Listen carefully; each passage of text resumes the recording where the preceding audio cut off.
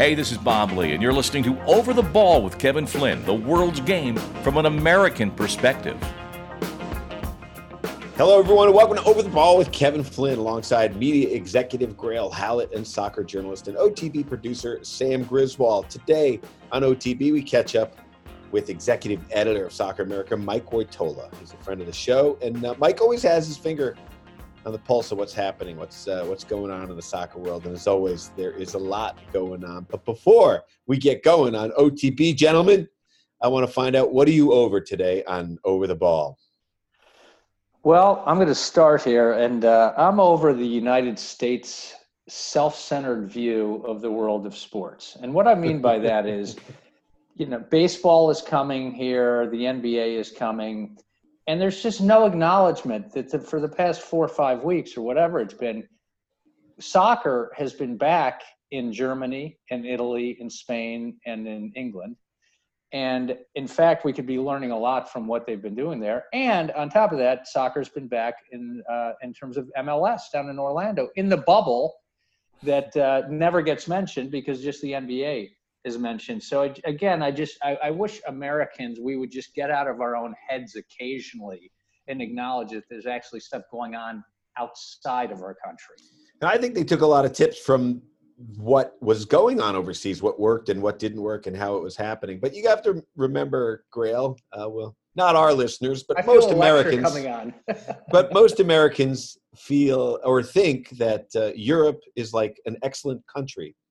They don't know that there's different countries and various machinations going on and all kinds of soccer going on over there. I mean, Sam, what are you over? So just to build off that, not only is there soccer going on here, but I watched a USL game the other night up in Hartford that had fans. So I don't know how. Yeah, what was that? How did they get away with that? How did they get away with that?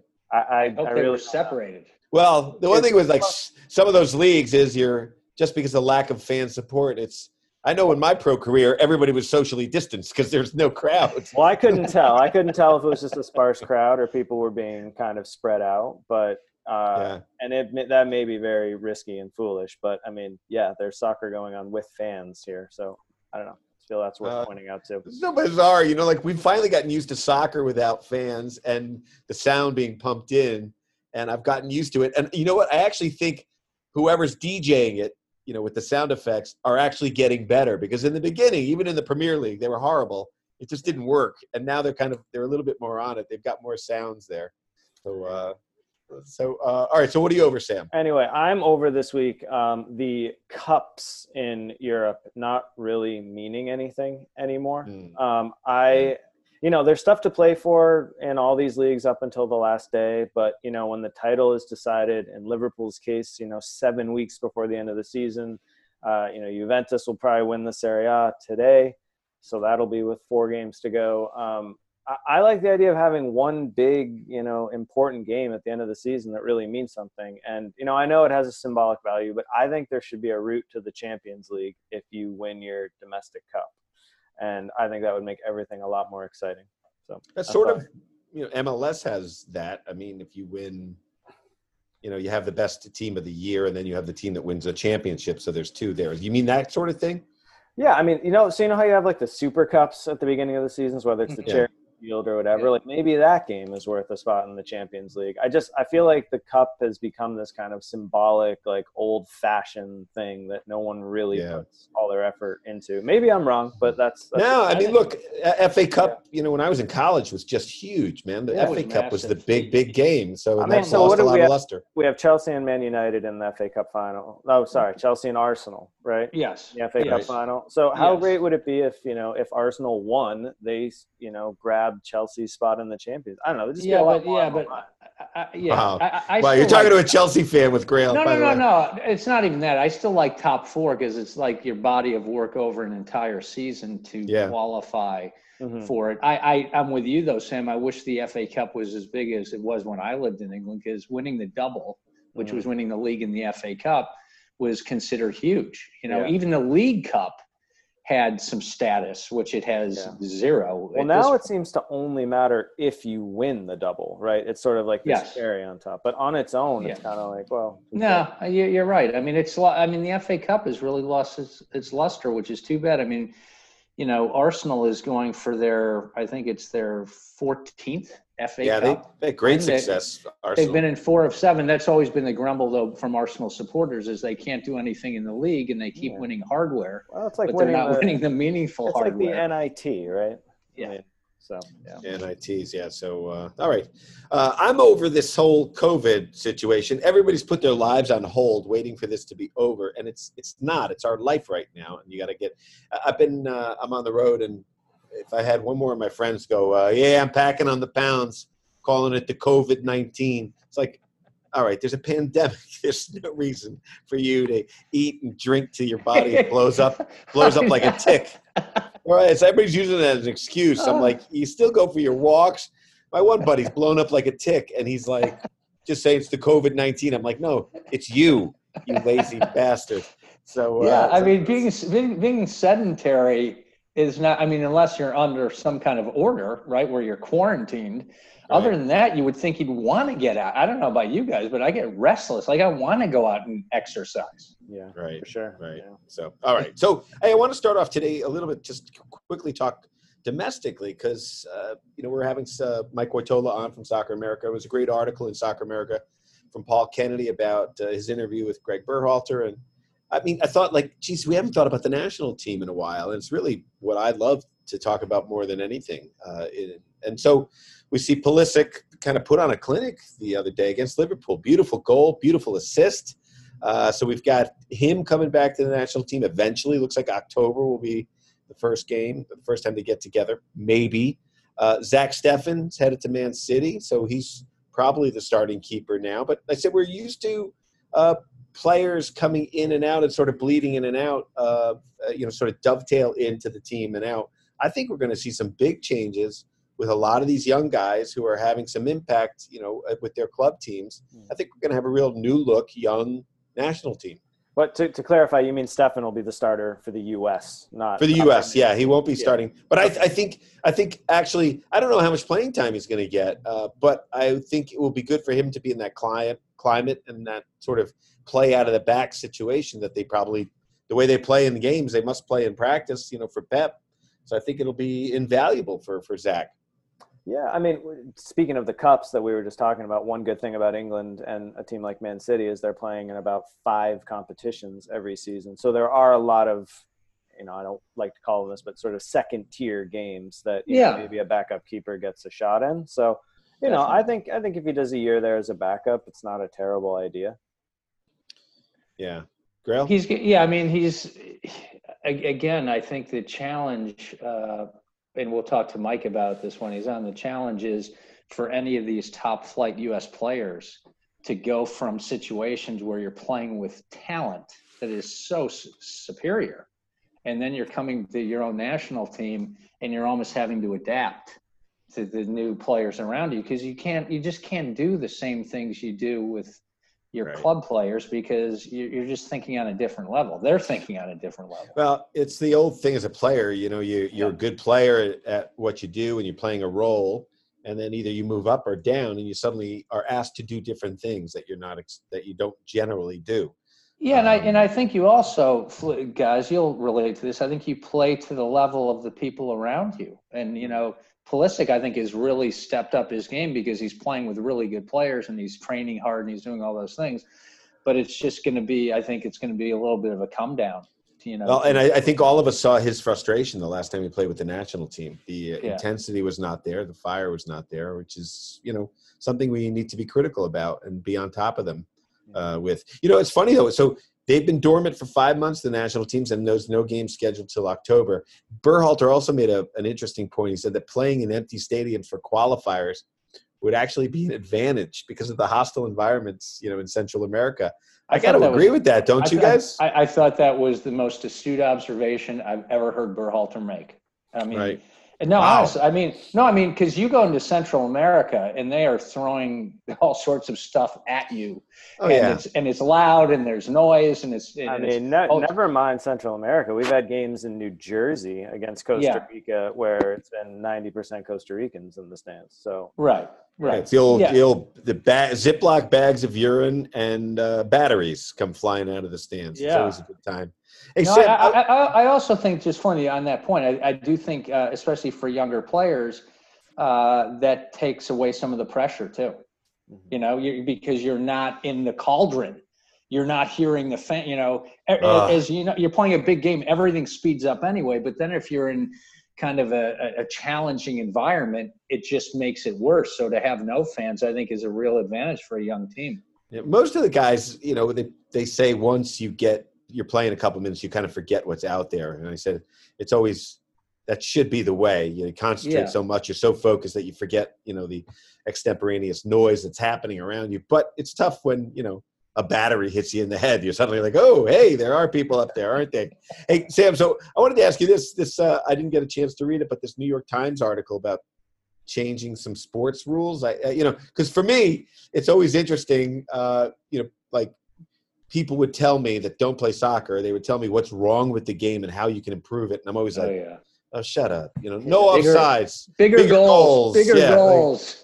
I never want to hear it. So I'm very interested because I also had a Brazilian guy tell me what was wrong with American baseball. And I'm like, wait, have you ever watched, like, he goes, I watched one game. I'm like, oh, so you watched one game and you've got ways to improve it. So I wanted to hear what your thoughts were. So the New York Times editors have sort of taken this idea of the pandemic being a time to sort of hit the pause and potentially reset button on a lot of sports and, you know, maybe implement some changes that could help them going forward, make them more exciting, more watchable. They do every sport. So baseball is in here as well, but I'm just going to look at the soccer ones. I just thought I'd get your take on them, see what you guys think. So number one is you're only offside if your whole body is offside.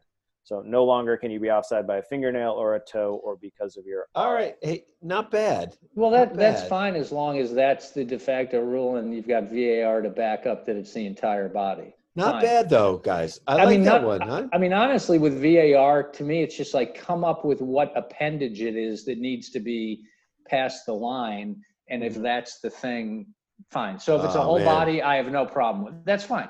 If I was naked, I'd be offsides at half field. That would be the problem. See this? Boy. That's all right. Go ahead. Oh boy. Sam, save us.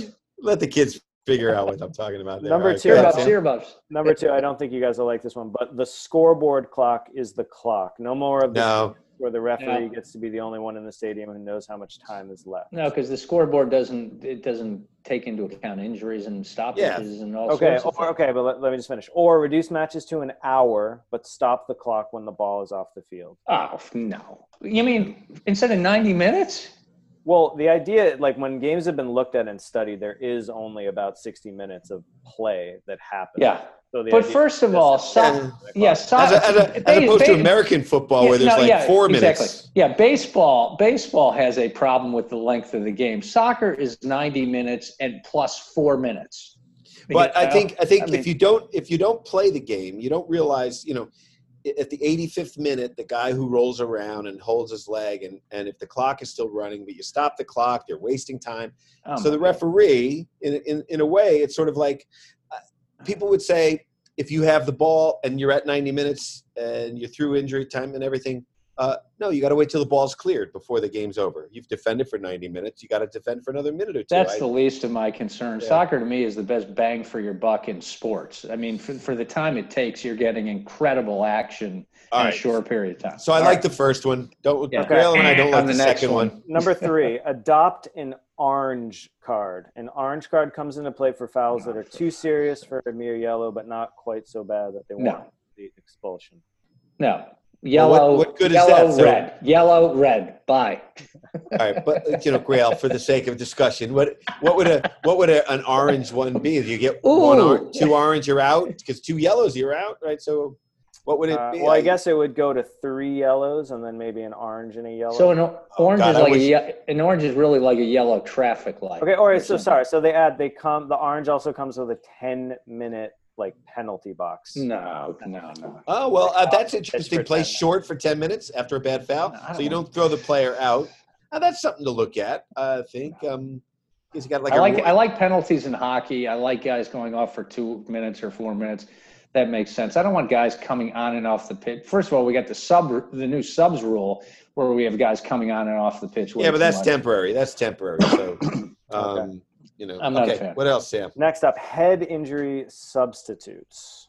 Yes. So basically, any player with a head injury can be subbed for a proper medical assessment. So this is what they're saying is you can put a guy in while the guy who had the head injury is getting monitored. He gets 10 minutes. If the doctor clears the player, you swap him. Otherwise, the manager decides which player gets to continue. I think that's great. And by the way, I don't know if you guys have noticed, I think they've totally gone backwards on protocols because I've seen in the last 3 weekends guys do clash of heads, and there's nobody even coming out there. The guy's just like waving off the medical staff and staying in the game. So that's one thing I agree with Twelman on is that that's got to be better. How about this? How about the substitute? How about the substitute? The injury substitution person has to be written down before the game starts. So it's not like a tactical change where you have just like a sort of a utility midfielder comes in and plays. You don't want to make a tactical change. No, right? but you're going to have to. But if you lose your center back, you're going to have to replace him with somebody who can play center back. You're not going to back, right? So actually, I think it works well. So Sam, it doesn't really count as a sub per se. I don't think it counts as a sub. Yeah, right. I think it's a great idea. Temporary sub. That's a good one because they do need to start looking at concussions closer. And I've seen some nasty ones like Harry Maguire, like in the last 3 games has had a clash of heads and he looks foggy. And then then the next thing you know, game on. He doesn't even come off the pitch. Yeah. So we got a lot to get to before we get to Mike. So I got the last oh, sorry, bro. No worries. Okay. So back up the penalty kick. So in most leagues, PKs are successful about 75% of the time. Back them up so they're roughly a 50-50 proposition.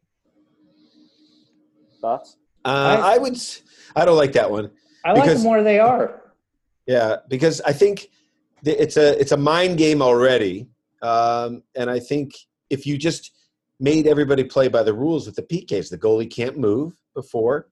What's interesting too, Sam? I'd love to look at this. I feel like going back to my youth when I was, watching. It's going back a long time.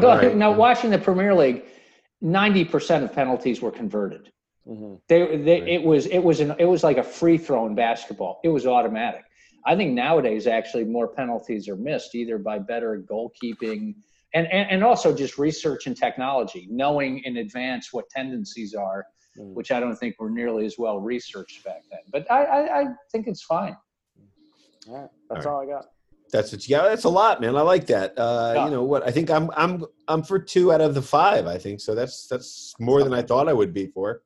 Grayle. I'm glad nobody's making the goal bigger. By the way, that's always one of my favorites. Or the ball bigger. I've heard that one too. I'm like, what? Oh, come ball on. Bigger. So guys can head it more easily. I'm like, okay. If the ball is bigger, it's less space to fit in the goal. Right. FA Cup, Grayle. What did you think? Yeah, no. So it's kind of we talked at the opener. We've got a Chelsea Arsenal All London final, and I will just say this one thing: and Chelsea beat Man United 3-1, and David De Gea let in 2 of the worst goals. Not like him. I've ever seen for a top flight keeper. I mean, I felt for him because I like David De Gea, and it was just. The first one to Giroud was bad. The second one to Mount was just, from distance, and it just went under his body. I mean, it was just terrible. It cost him the game. I mean, he single-handedly cost United the match. And but I like the fact that Ole Gunnar Solskjaer put him back in to play yesterday against West Ham. He was. But you have to after your I agree. A nightmare, and the guy's especially at his level. The guy's been great. Yeah. You guys enjoyed the Liverpool-Chelsea game. Did you watch that, Sam? I know Grayle did. No, I didn't see that. You did not. You old curmudgeon waiting for Serie A to come on. No, it was great. Liverpool was 5-3. They were playing their usual attacking stuff. Chelsea. As we mentioned, Pulisic came on and made a real difference. But Chelsea's got real problems on defense and a goalkeeper. And with all these new players coming in like Werner and Ziyech and stuff, if they don't bolster their defense with like 2 solid center backs and a reliable keeper. Doesn't matter how great they are offensively. That's a tall order. They've given up 54 goals this season, and Kepa has allowed 47 goals in 33 matches. He's very suspect. Well, here at the end of the day, what makes the Premier League so exciting is, people are fighting for a Champions League berth, and they're fighting against relegation. And so it just makes it really exciting and really fun to watch. Teams that haven't played well all year are suddenly like playing out of their minds for every ball. So Flinny, it all comes down to Sunday, and for the top 4 and for relegation. And you've got Man United playing Leicester, and they need to draw to basically guarantee top 4. And Chelsea play Wolves at Stamford Bridge, and they have to at least draw. And then Leicester will be the odd team out. They would end up in 5th place. And then in the relegation zone, Norwich has already gone down. Bournemouth is probably most inclined to go down. But then you got Aston Villa and Watford all those games matter. So it should be. And Nigel Sunday Pearson loses another game, another job. My God, I always get annoyed because if Bob Bradley was never even given a chance there, and somebody like Nigel Pearson, his 5th job in? Yeah, but Flinny, this is the thing. This is the thing makes no sense. Their owner Gino Pazzo, who's this crazy Italian guy. Pozzo, excuse me, Sam. So anyway, with 2 games remaining, I mean, Pearson came in. He got them 3 points clear of the relegation zone. Then they had a bad match, their third to last match, and he fires him with 2 matches to go. He brings in the interim manager, and I think his name was Hensley. It's Mullen. And in any case, they come out and they promptly lose 4-0 to Man City. So I'm like, well, that was, Hayden Mullins is the interim guy. I'm like, well, what did that accomplish? Nothing. What's interesting about Pozzo is he also owns Udinese in Italy, which are kind of considered one of the best run teams in the country. I mean, they're never really at the top of the table, but they're always very consistent. Yeah. So it's curious to me that he. Yeah, and with Watford, I mean, they've gone through. I mean, just like manager after manager after manager, and at some point, I don't know. I just think you need to stick. Eventually, you're going to get the job, Grayle. That's how many. I didn't want to break this news on Over the Ball, but I have been in discussions with them, and if I can't do next week's show, you'll know why. I'll know why. You're back on the pitch, guys. I think you both have a connection to Leeds United, and they're up for the first time in 16 years. Pretty dominant in the 70s under Don Revie. What are you thinking? Go for it, Sam. Well, I owe quite a lot to Leeds, actually, in terms of my soccer fandom and getting into European soccer. Their 2000-2001 team was really what got me hooked on, Champions League and sort of taught me about how European soccer worked. That was the first year I can really remember Champions League being on ESPN regularly. I remember I would, put in a VHS cassette in the morning and, record the games, come back, watch them, like trade them with my friends. I mean, it's a different time in terms of, what you were able to watch. But we harken back to a time of the VCR. Flitty's going to start talking about the 8-track. 8-track, a reel to reel. They had Alan Smith, Mark Viduka, Harry Kuehl, Rio Ferdinand, Lee Boyer. I mean, a lot of, legends. And I'd just been to England on a school trip the year before. So it was that was the first time I'd been to Europe. And this was sort of my great soccer awakening. It all fell apart when I actually moved to the UK for a year, but you got to do what you can. And you didn't like them anymore? You didn't follow Leeds? Well, once I got on the ground, it was a different story. Yeah. But Sam, the fact that you got exposed to such a legendary football club up in Yorkshire, which is not, it's a lot of people go to matches, right? And they go to matches in London or whatever. You went to Leeds United, which just has an amazing history with Don Revie. And in the early 70s, when I lived in England, Leeds United were hated. They were despised because they were so good and they were so cocky. And they had a couple players on their team that you just wanted to bury a fist in their faces. Wow. But they were great. And they were, like, as a Chelsea supporter, they were our number one rival. And then and then of course that led to, after Don Revie left, Brian Clough came in briefly. The film The Damned United was built on that whole thing. And then they just kind of, their history changed a lot in the interim. So I think it's great that they're back in the Premier League. I think it's really good for the league. And I love the album Live at Leeds by The Who. So that great fans. Elland Road is one of the best stadiums in the UK, period. Hey, so we got to go. We got Mike coming up, but I want to touch on Serie A. Sam, what's happening? Sure. Well, as I mentioned earlier, Juve can and likely will win the Serie A title this afternoon against Udinese. I guess the most interesting story at this point is the goal-scoring race. And Ronaldo and Ciro Immobile are both tied with identical scoring records, 30 goals and 12 of which have been penalties. Although I do think, this year's been a little inflated because there have been already 170 penalties awarded. The previous record was 140, set back in the 1949. So, the use of VAR and the new handball rule has really seen an explosion of penalty kicks. So, but yeah, for context, the 30-goal mark has only been reached.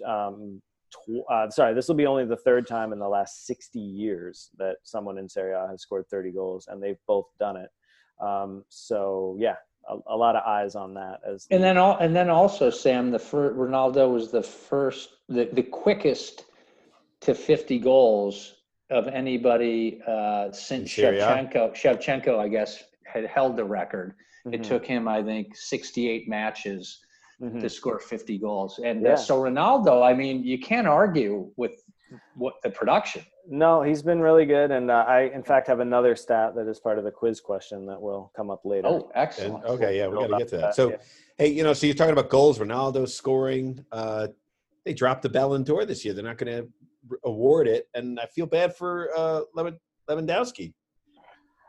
Yeah, I agree. I mean, I don't know if he definitely would have won. I would have voted for him. But apparently France football is saying it's just this year's been too chaotic, and they didn't want to give someone the trophy with a huge asterisk next to it. I don't know. I don't see any reason not to have it. I mean, I would have it. I mean, this season, other than obviously League One in France didn't finish, but every other league finished, and it just feels. I guess they're going to pick a dream team or something as their backup plan. So yeah, they're going to that must feel great if you're Lewandowski. Great, I made the dream team.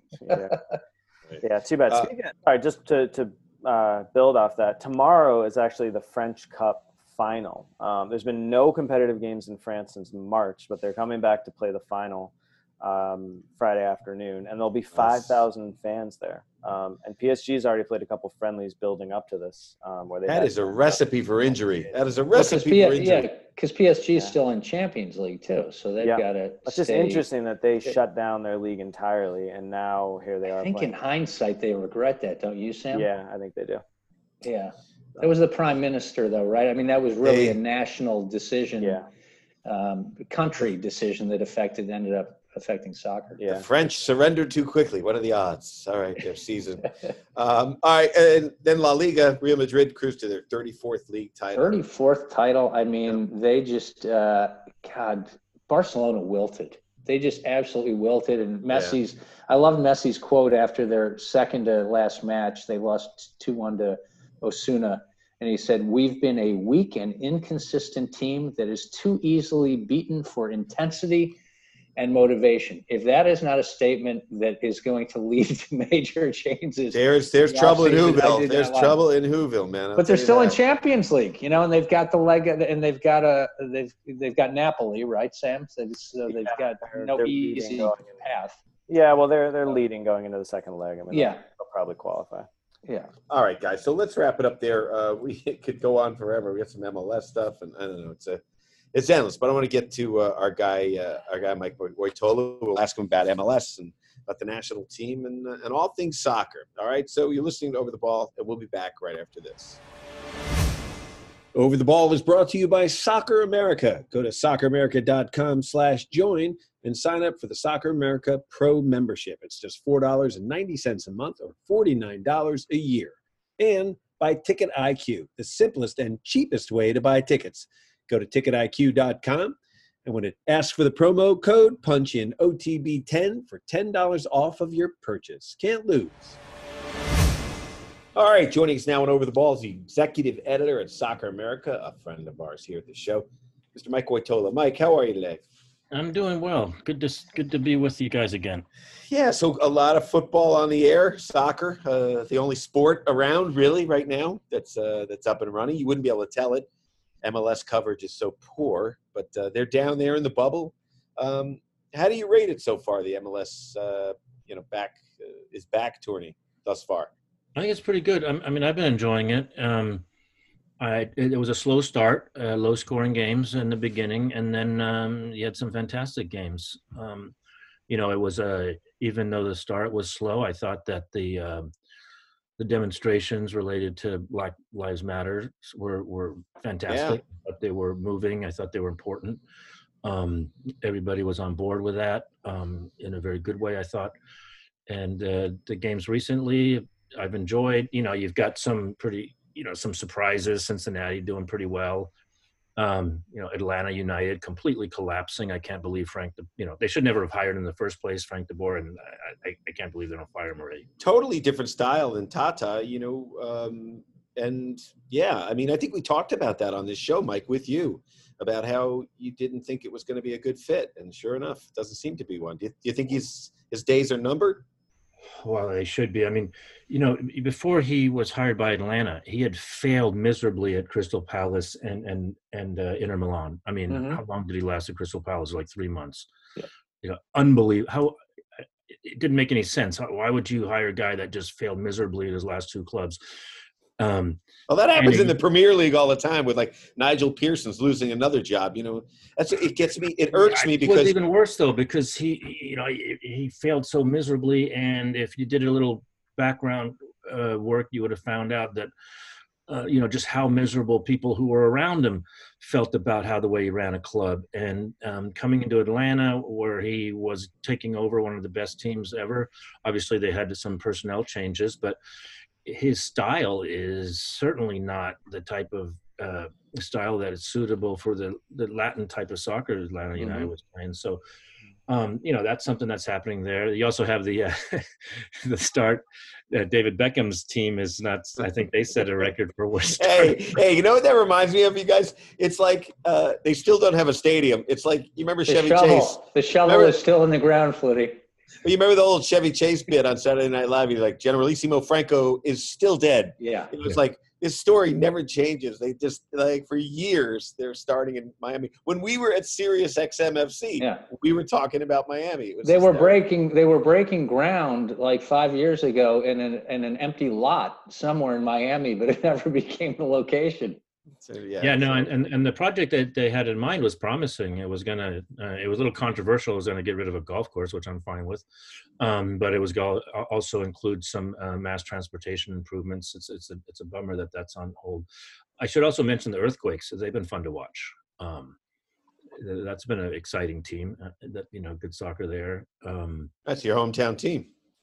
Yeah, you got the Coach Almeida, who brought a tough style to play. He was into this whole man-on-man everywhere, which sounded to me like it was going to be a disaster. I wasn't sure if the players were going to buy into him. He's a god in Latin America, and I thought that maybe it'd be a tough sell for him to convince, some of the players that had been around to adopt his style, but they came around. I mean, a bit of a roller coaster last season, but when they're on fire, it's amazing. I think they set a record for most shots in the game in one of the games, and so that's going to be a fun team to keep track of. It's kind of annoying. We were talking about it before we got on air with you, Mike, about the Premier League came out, the Bundesliga came out. They all launched their sports early. I think MLS sort of has come out. They're the first domestic sport to come out.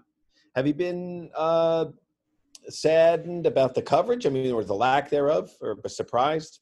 Just doesn't seem like people are. So they're acting like the NBA is the only team in the bubble down in Orlando. I can't speak to that because I'm spending so much time, following it and covering it, and I really haven't followed mainstream coverage of sports. So, that is discouraging. But the good thing about the modern era of media is you don't depend on the mainstream media to keep you up to date. I mean, it would be Right. nice, and it definitely deserves coverage. And now that you mentioned that, that is disappointing. It doesn't seem like, it doesn't make sense. Yeah. But I think they've done a pretty good job in really difficult circumstances. So I think so. They had a couple of hiccups when you had the FC Dallas situation in Nashville. But the last round of testing was completely, negative. So they're pulling it off. So I knock wood, it keeps this way. It looks like it's going to be okay. So yeah, I give him credit. Good. So Pulisic had a big game yesterday, on the losing end, but we're starting to feel like some national team stuff going on again. We're talking about Pulisic, Zach Steffen at Man City. It looks like he's going to be the backup keeper over there. I don't know how much playing time he'll get. You guys have a great article in Soccer America this week about your interview with Berhalter. I think Paul Kennedy's interview. Yeah, Berhalter addressed the press, and Paul Kennedy broke it down in 10 topics in an excellent way. I don't know if I'm assuming everybody saw the Pulisic goal and assist. Oh yeah, yeah, fantastic. Fantastic. I mean, I think you keep thinking he does stuff like this every pretty frequently since he debuted, and you think, okay, is he going to keep doing this? And I'm at the point now where I think this guy is for real. This guy is for real, yeah. As long as he stays healthy, that's the key. The way he assisted that goal was brilliant. He beat 4 guys. One of them fell down. The turn, and then he megged one too. Yeah. That was like a Sunday pickup game, but it was Liverpool. And Klopp just shaking his head because that was his boy. I mean, he couldn't get him. It's so funny. Yeah, he gave a little smile. When Pulisic first went to Dortmund, and he was able to go at 16 because he got a hold of a European Union passport, so he was there younger. Usually you have to wait till you're 18. And Klopp was still the coach and started inviting him to first team practices, especially when a lot of the first team players would go on national team duty. And at the time, Dortmund had, a lot, like 6, 7 or whatever. So he'd come in, and Klopp played a big role in exposing him to at least the practices. I think he played in a couple friendlies, and then the next season he debuted in the Bundesliga at 17. Yeah, but then when Sancho sort of stepped up, he wasn't getting as much time. I think people were very nervous when he came to the Premier League. Chelsea's known for sort of loaning players out. I think he surprised everybody. I really thought do. that was going to be I thought that had the potential to be a disaster because they paid $73 million? Yeah. $73 million. I mean, I still can't believe that. It's ridiculous, right? So I figured with that hanging over him, the fact that Chelsea, if a player doesn't work out, the person who signed him not there anymore, Chelsea doesn't care if a $70 million player doesn't pan out, if he has a few bad games. And Pulisic's pulled it off. I mean, I think if you look at the last 7 Premier League games, he missed the FA Cup semi because he was in a slight injury. Yeah, he's probably the MVP. I think he had 3 goals, 3 assists. Mm-hmm. They 7 lost games. Yeah, they lost that last game, but that was just tremendous. Well, it looks like the transfer's paying off for that amount of money too. What's the thinking behind a team like Chelsea with signing Pulisic in the sense for that much money? Are they saying like the amount of jerseys they'll sell to the American market? Do they want to just have a piece of the American market? Because Liverpool wanted him.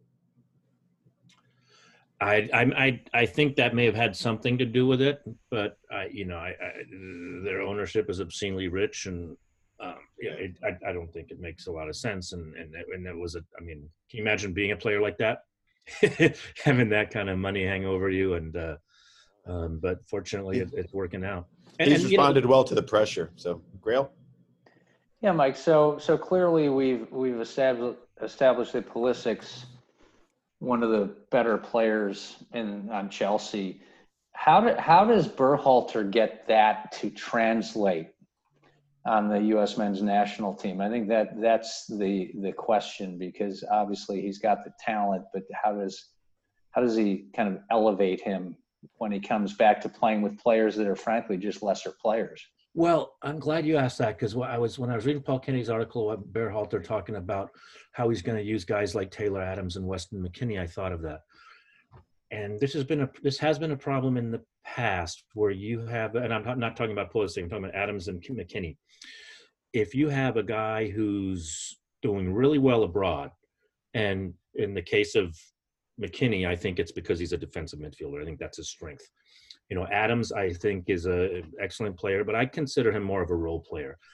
They come back to the national team, and they're doing so great in a major league in Europe. They think, okay, now I'm going to be the man here.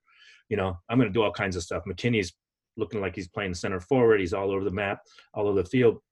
Adams, what I would do is I would use them as role players. They're there to do what Pulisic needs them to do. And Pulisic, I do not think is a playmaker number 10 type of guy. Yeah. He's more of someone who will strike when he has a chance. He comes flying out from the midfield.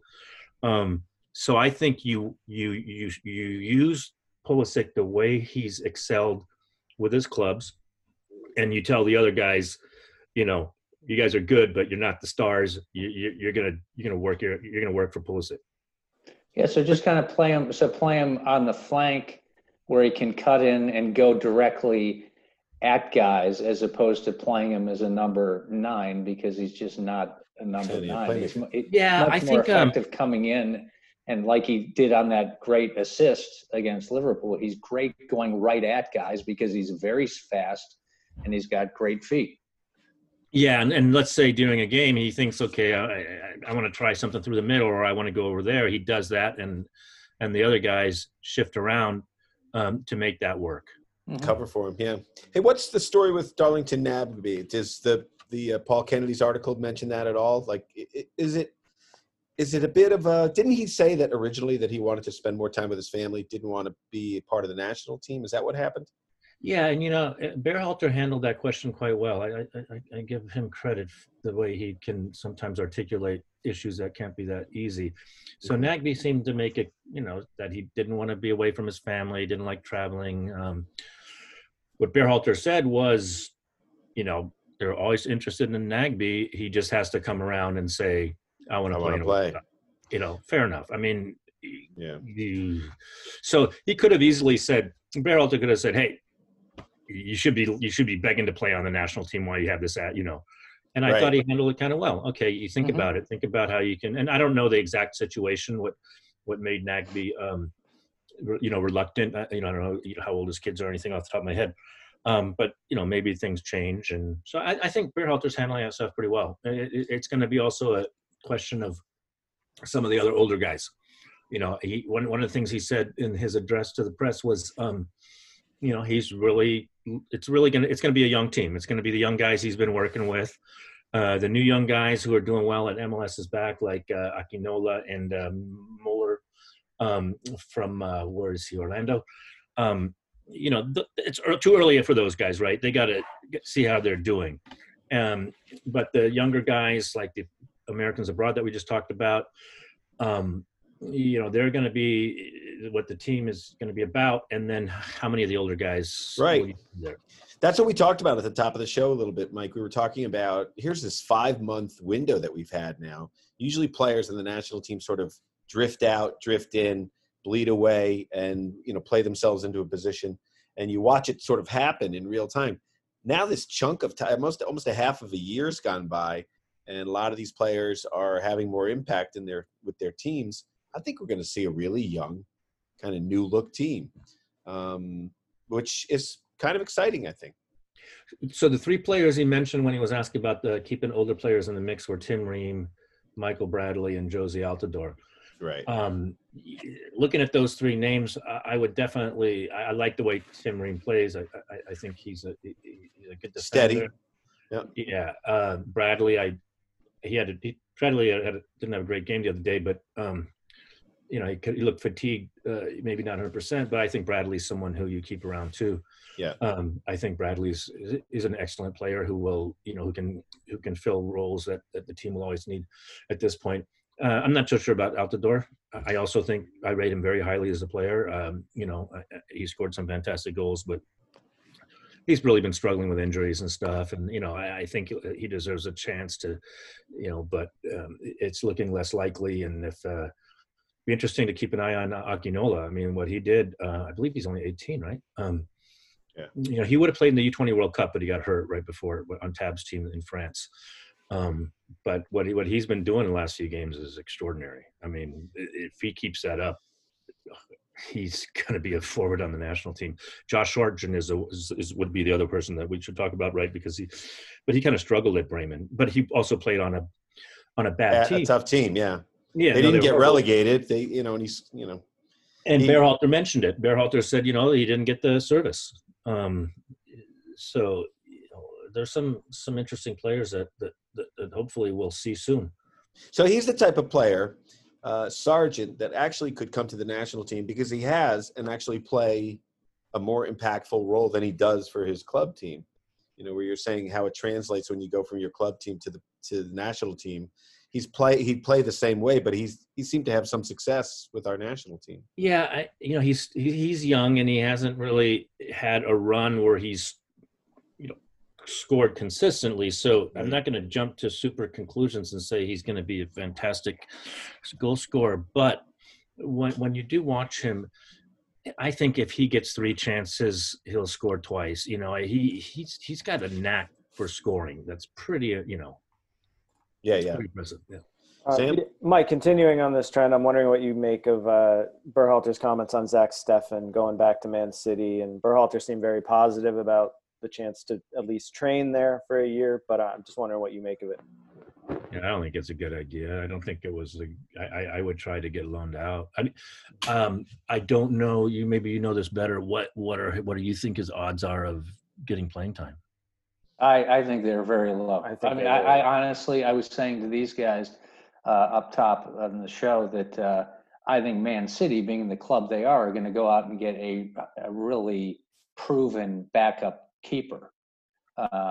So again, with his injury record, you can't afford to have a backup who gets injured because that defeats the purpose of having a backup. So again, I think, to me, from my standpoint, it's a long shot. I like the way they play. It's actually, where they're trying to play out of the back, or they do play out of the back at Man City, where we're trying to play out of the back with the national team. So I think that, in that respect, I think it will be some good.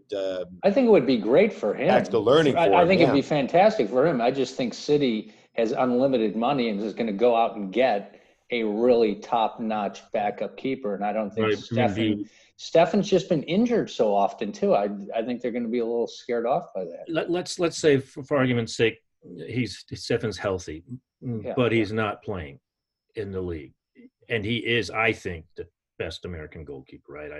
I do too. Yeah. You bring a guy in who hasn't been getting competitive games and have him start in national teams. I guess you have to be close to the situation to make that call. Yeah, he needs to play. Yeah. Mike, let's talk about college. What are your thoughts on what's going on with college? And, what did they say during the Obama administration? Don't let a good crisis go. Take advantage of a good crisis. Don't waste a good crisis.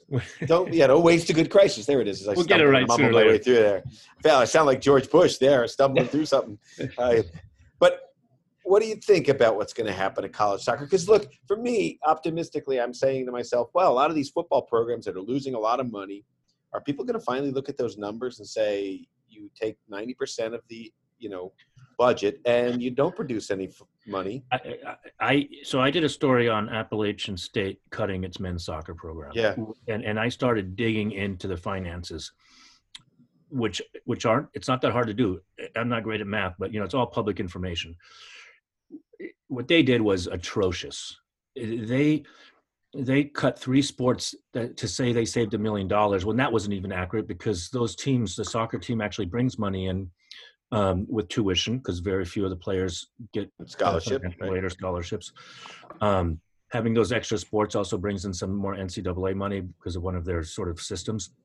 They're spending $1 million to degrade a little hill in the end zone of their football stadium to get closer. They're spending as much money on a hill. They're spending $1.5 million on the new field turf in a stadium that's probably not going to be used. They're spending, I think it's $55 million on another building in the end zone. To claim that that football program benefits the school financially, I think is completely not true. Right. And you'll hear people say, well, it brings alumni in. I looked at those figures and figures of other schools in a similar situation, and football is such a problem, and it gets onto the Title IX scale. And, that is, every once in a while or once a year that gets enforced, or they say they're going to enforce it. None of the schools come close to meeting Title IX requirements. The only way they get away with it is by showing progress, because that's one of the criteria. So they cut the men's sports. Fortunately, we haven't seen a tidal wave of that happening, but it's ridiculous. Yeah, but I'm hoping that there's some good comes of this. So Sam, you have a question? Yeah, Mike, I'm wondering, I know you've been a big proponent in the past of U.S. soccer, at all levels becoming more regionalized and cutting down on travel and everything. I'm wondering if, this isn't an opportunity for soccer teams, conferences to sort of take a look at that. And, we might get some sort of realignment going forward. And I feel like that could even help with a lot of the issues we talk about, which are, too many games and too much travel, things like that.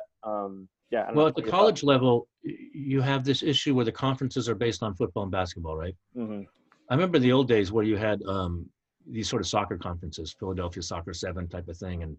And so schools, I think it would help if they didn't have to align so much with the football conferences, and you wouldn't have a women's volleyball team or a men's soccer team flying across the country or Right. across the coast to play a game against a team they don't really need to play because that's who the football team plays. So you're right. Things can be tweaked and adjusted in a way to suit the programs, maybe cost less money, be adaptable. Yeah, I think that's the most important thing right now is we reboot, we look at everything that's out there and have a chance to tweak it, change it in ways that might be better than it used to be. We had Billy Gazonis on last week, talking about, it seemed like to me, we were talking about like kind of a golden age of soccer. It seemed like there was nothing but potential back then in the late 70s, early 80s with, these teams that would have, sons of immigrants and some immigrants and some foreign students and, some American kids in there.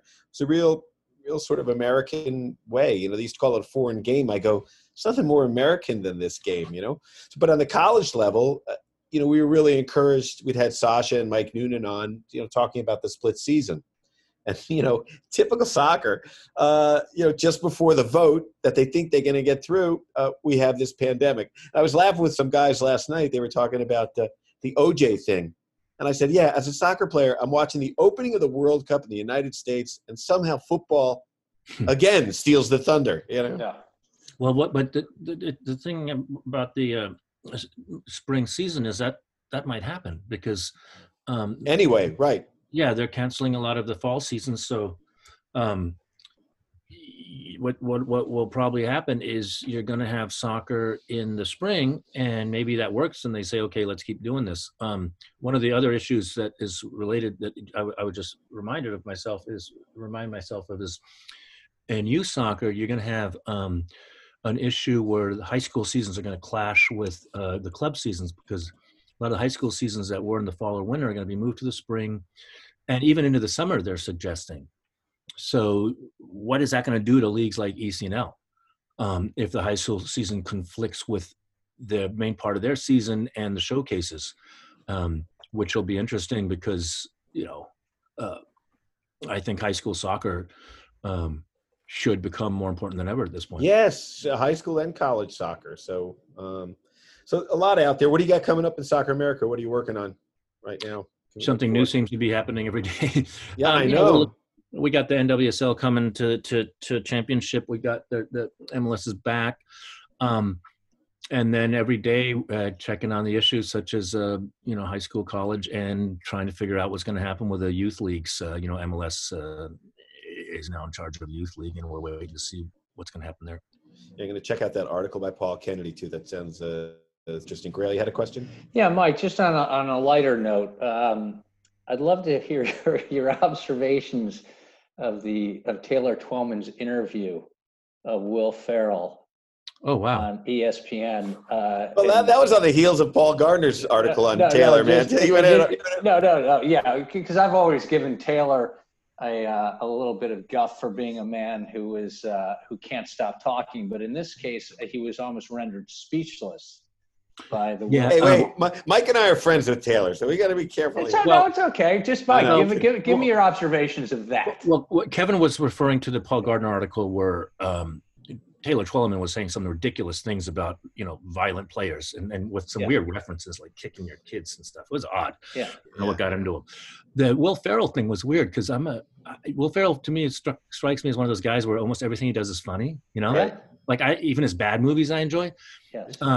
I don't know. That was weird, huh? I mean, I didn't get it. Did you get it? I didn't make it through. I was embarrassed by its lack of humor, and I wanted the director to just pull the plug as quickly as possible, because when he put the helmet on from Talladega Nights and then his kids, I'm assuming they were his kids, were eating corn on the cob behind him, I was like, this is like a bad Andy Kaufman skit that has gone off the rails and is just not humorous. Kevin, what happened, Kevin? I gotta weigh in here. Yeah, because look, comedy isn't pretty. And when you force this was not pretty. And when you force it, it's the worst. And I tell you, that guy has a great batting average. Fantastic. The amount of things he's asked to do, and he does it. He brought those kids out, like the Children's Award, People's Awards or whatever. He did that whole little skit. They were coming back from practice, and he always made it funny. It was like when they put Judah Friedlander on Fox. It was horrible to watch. Judah's a friend of mine. He knows the game inside and out, but they don't respect that. They don't ask him about the game, and if something humorous comes out, that's great. What they do is they're like, okay, perform, performance monkey, do tricks for us, and it's be funny. Hard, right? And Will Ferrell's funny, and Taylor Twellman, like most center forwards, thinks he's funny. But he's not. He's not. So, but it seemed like it wasn't Taylor's fault this time. Mike, I'm glad you found it as painful as I did. Yeah, it was tough to watch. I said when humor doesn't work, but look, like I said, he's got a great batting average. Will Ferrell, he really does. We watched the other guys twice while we were in shelter in place with Will Ferrell, because I'm such a fan, and so it was. But I guess that proves he's human. We don't always nail it. Step Brothers I was laughing at, and my girlfriend almost broke up with me. She's like, you think that's funny? I'm like, it's hysterical. Hey, Taylor was rendered speechless, so there was a positive side to it. Come on. I think between Will Ferrell's performance and Paul Gardner's article, that was what did it. That was a very fair article by Paul Gardner, by the way, and I agreed completely. Well, but here's the thing. I like Taylor's comments, but I noticed that in the Premier League, if they're talking and telling a story, when they get in that attacking third of the field, they stop. Yeah. And they'll pick the story up later, maybe. Otherwise, the moment's gone. You don't continue your story while the action's happening. And actually, just like you're saying, let the action speak for itself. Taylor feels an obligation to literally have not 2 seconds of dead air. Grayle always gets on Taylor, and he gets on Alexi. And then I got to go see these guys. Well, I like Taylor. When Taylor first started, he did not talk this much. He just likes the sound of his voice too much. The color commentator should not talk at all when the ball is in play. Never. If it were up to me. Yes. And that still leaves you 30 minutes, right? The ball's only in play for about 60 minutes. Mm-hmm. When there's action, you want the play-by-play guy to tell you the name of whoever has the ball. That's what actually creates the drama. All the good telecasts, it's the play-by-play. It's not the color guy telling you all his opinions and where the center forward gets his haircut. That's been a problem in American broadcasting forever. I would have just one guy do it or one woman do it. The color commentator needs to just wait till the ball's out of play. Boom, boom, boom. Action starts again. Stop. Watch how many. If you watch the highlights, like goals of the week, MLS goals of the week. Where they have 5 and they have the telecast in the background. Yeah. Check how many of those the color commentator guy is still talking during the goal while the guy's about to score, ruining the drama of it. Right. Like, there was a goal.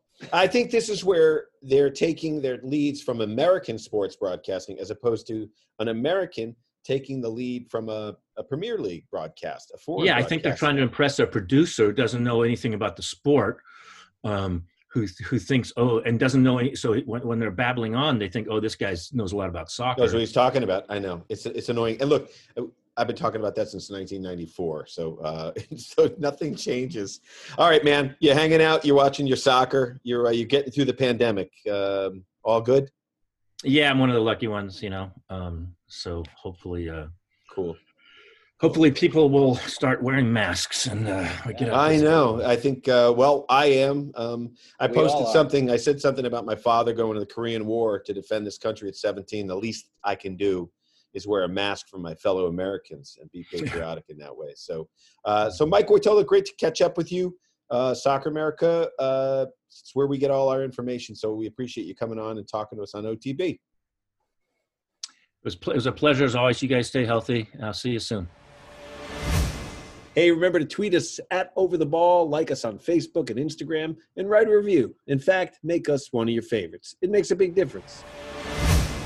All right, always good getting caught up with Mike, guys. We talked to him forever about soccer. From the bunker. And, but, we got to give him his props because we're on the East Coast. He's on the West. So he's great. He gets up early and does that. So, but it was interesting to talk national team, MLS. He said something interesting on your comment, Grayle, about the coverage, the media coverage. He says, yeah, he's disappointed, but his head's down covering world soccer and domestic soccer. So it's sort of like, it's depressing to pick up your head and say, yeah, nobody else is following it. He wasn't as hyper aware of it just because he's kind of in it. But I've been so disappointed. It's just such an afterthought. Right. They tolerate it. It seems our sport deserves better in this country. Speaking of tolerating soccer, ESPN had an article on Pulisic. Sam. Yeah, so we talked a lot about Pulisic today. I thought this was pretty interesting. This guy, Bill Connolly over at ESPN, is kind of trying to understand where Pulisic fits statistically with other players across Europe. And he put together a sort of formula to, I don't know, you guys can react to it however you will, but a sort of formula to pick the sort of perfect attacking player, I guess. And so he found that there are only 5 players across Europe this season to have done the following. I'll just read them out. Criterion 1, have played at least 1,000 minutes, average at least 55 touches per 90 minutes, attempted 35 passes per 90 minutes, taken 7 touches in the opponent's penalty area, have a pass completion rate of at least 80%, average at least 0.4 goals per 90 minutes, and average at least 3.7 ball recoveries per 90 minutes. And that leaves us with only 5 players who are Neymar, Josip Ilicic, Riyad Mahrez, Sadio Mane, and Christian Pulisic. So you can take that stat for, however you want. Mahrez was in there? Yeah, Mahrez. Yeah, I'm surprised De Bruyne, because De Bruyne is a two-way player. And I never think of Neymar since defending is one of the criteria. Oh, winning the ball back. Right? I never think of Neymar ever. Yeah. He's still rolling on the ground when the other team's headed the other way. Challenging for a ball. It's interesting. Yeah. Wow. Well, so, interesting. Good for Pulisic. On the stats thing, and we were talking about that article earlier, one very simple stat I'd like to see added to soccer's repertoire is the secondary assist. I think they could take that from hockey, and I think that would be very revealing. The third man running. Well, that would be Sam. You'd have a lot of guys on Liverpool, like teams like Liverpool, where you've got backs that are passing it. It's the connecting pass, right? Yeah, essentially. Exactly. Yeah. That's a cool idea. Yeah. I don't know why they wouldn't do that. It's actually it seems like it's. But they didn't have assists in soccer for years. They didn't acknowledge assists in soccer till maybe the last 20 years, Sam? I don't know. Wow. It was never a big deal. It was always an American thing. Yeah, it's true. Actually in Italy they had the definition of assist was different. It just had to put an attacking player in a position to score. It didn't necessarily have to be converted. So you could do an overlapping run, take a defender with you and get an assist? God, I would have had like 1,000 assists in college if that had been the thing. Never had a guy who could score. Instead of 2. I could have had 1,000 instead of 2. I never had anybody who could score. Damn. Yeah, that's the game, man. That's the hard part. Yeah. All right. So anything else, Sam? What do you got? Yeah, so I got a couple. I'm getting a little analytical on the show this week. right. I found these rankings on the website 538, which are essentially kind of tell you the best games to watch every weekend. I feel like this is an issue we all have, which with so much soccer on TV. What do we watch? Right. Basically, what they do is, based on the importance of the match and the overall, skill level of the teams, they tell you which are the most important matches to watch across, the world of soccer. This weekend's top pick is Leicester Man United. That's probably not a huge surprise. I'm going to watch that one too. For the Champions League. So anyway, people should check that out if they, need a way to pick their games. I thought, based on that, I've kind of attempted to develop my own formula to discover the most entertaining team. Oh, the chemist. Across Europe, and I'd like to share it with you guys for feedback and criticism. Be as harsh as you like. I feel like we're grading a term paper. Someone has been making their bunker time useful.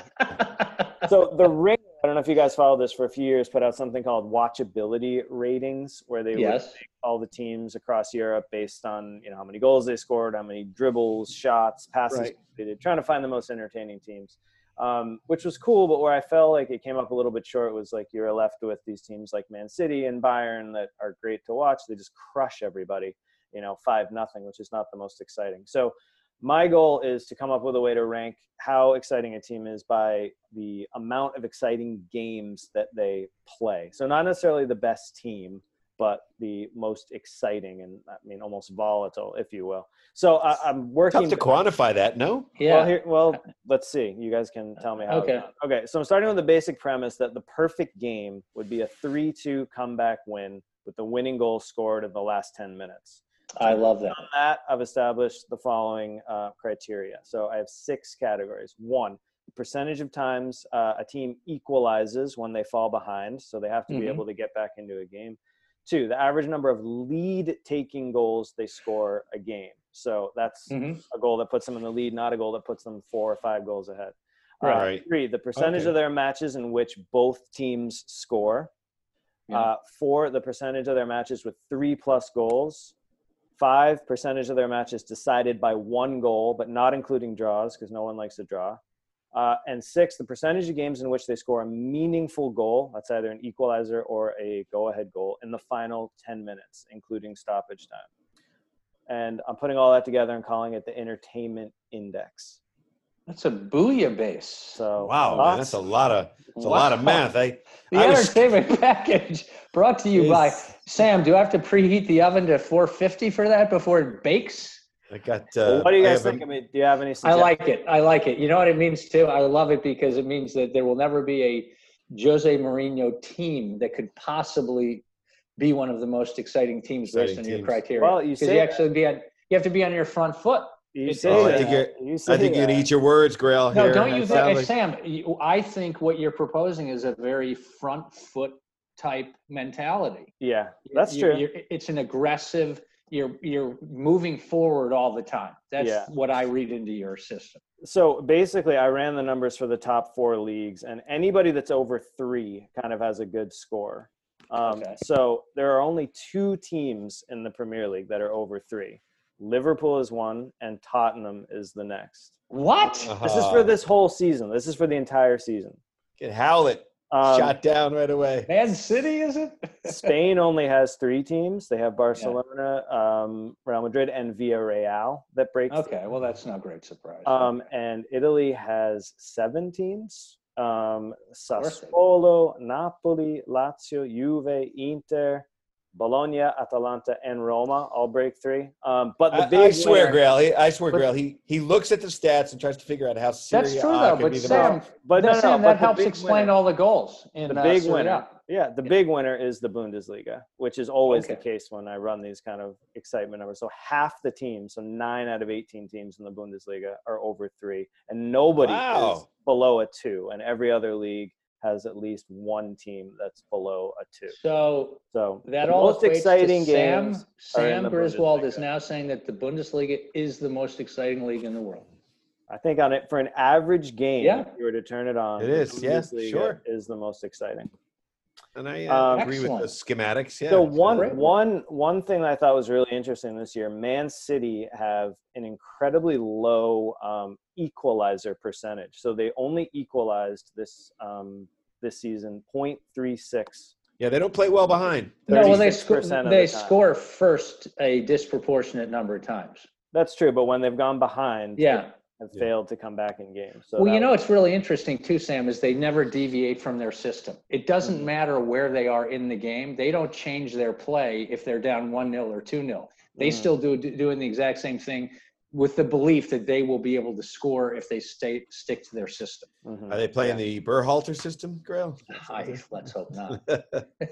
All right, what else do you got, Sam? You got a quiz Great, first? Sam. By the way, fantastic. That was Yeah, awesome. really. You guys can digest this, and if you want to throw something else at me, go for it. I am busy sharpening my number 2 pencils right now, just in case there's a test. All right, so finally, I got a quiz question for you. We talked about Ronaldo earlier. On Monday, he scored his 50th Serie A goal, which made him the quickest player to get there. It also made him the first player ever to score at least 50 goals in the Premier League, La Liga, and Serie A. Prior to this, only one player has managed to score 50 or more goals in 3 of the top 4 leagues. Can you guys tell me who that is? And I have 3 clues I can give you, so I can make it easier if you guys want. Yeah.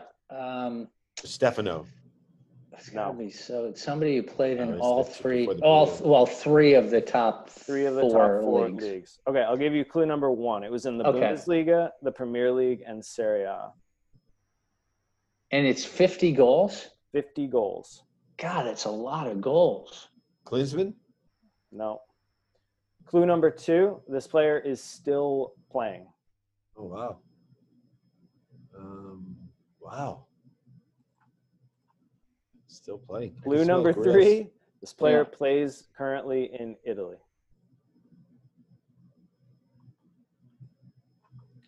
Damn. Give it up, man. I think that's all I can give you. It's Edin Dzeko. For Wolfsburg, Man City, and Man City. Roma. Yeah, he was really good for Man City during I'm that surprised period. Man City let him go back in the day. Yeah, he was dangerous. He kind of didn't. I think he actually moved out when Pep moved in.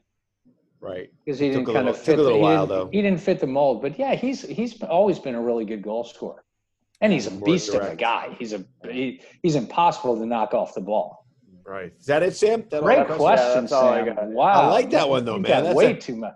That was Sam's one been question. working overtime. It was one question, but it was like Tres Leches, like a couple of levels of question. So, all right. So, enjoyed that, guys. A lot of soccer coming up. I think you mentioned the game I'm going to be watching, Man U and Chelsea Wolves. Chelsea Wolves you'll be watching. Of course, man. It's a nail biter. We got to at least get a draw. And as you guys know, it's very difficult. You just got to go out and try to win the game. Trying to play for a draw is impossible. Yeah, it's the worst. Yeah, you wind up being on your heels and losing last minute. So, all right, guys, that's all the time we have today on Over the Ball. Thanks for joining us, everybody. Remember to like us on Facebook and Twitter and write a review. Do all that stuff. It really helps us out as we move forward here on OTB. I'd like to thank our sponsors, Soccer America and Ticket IQ. For Grayle Hallett and Sam Griswold, I'm Kevin Flynn, and we'll talk to you next time on OTB.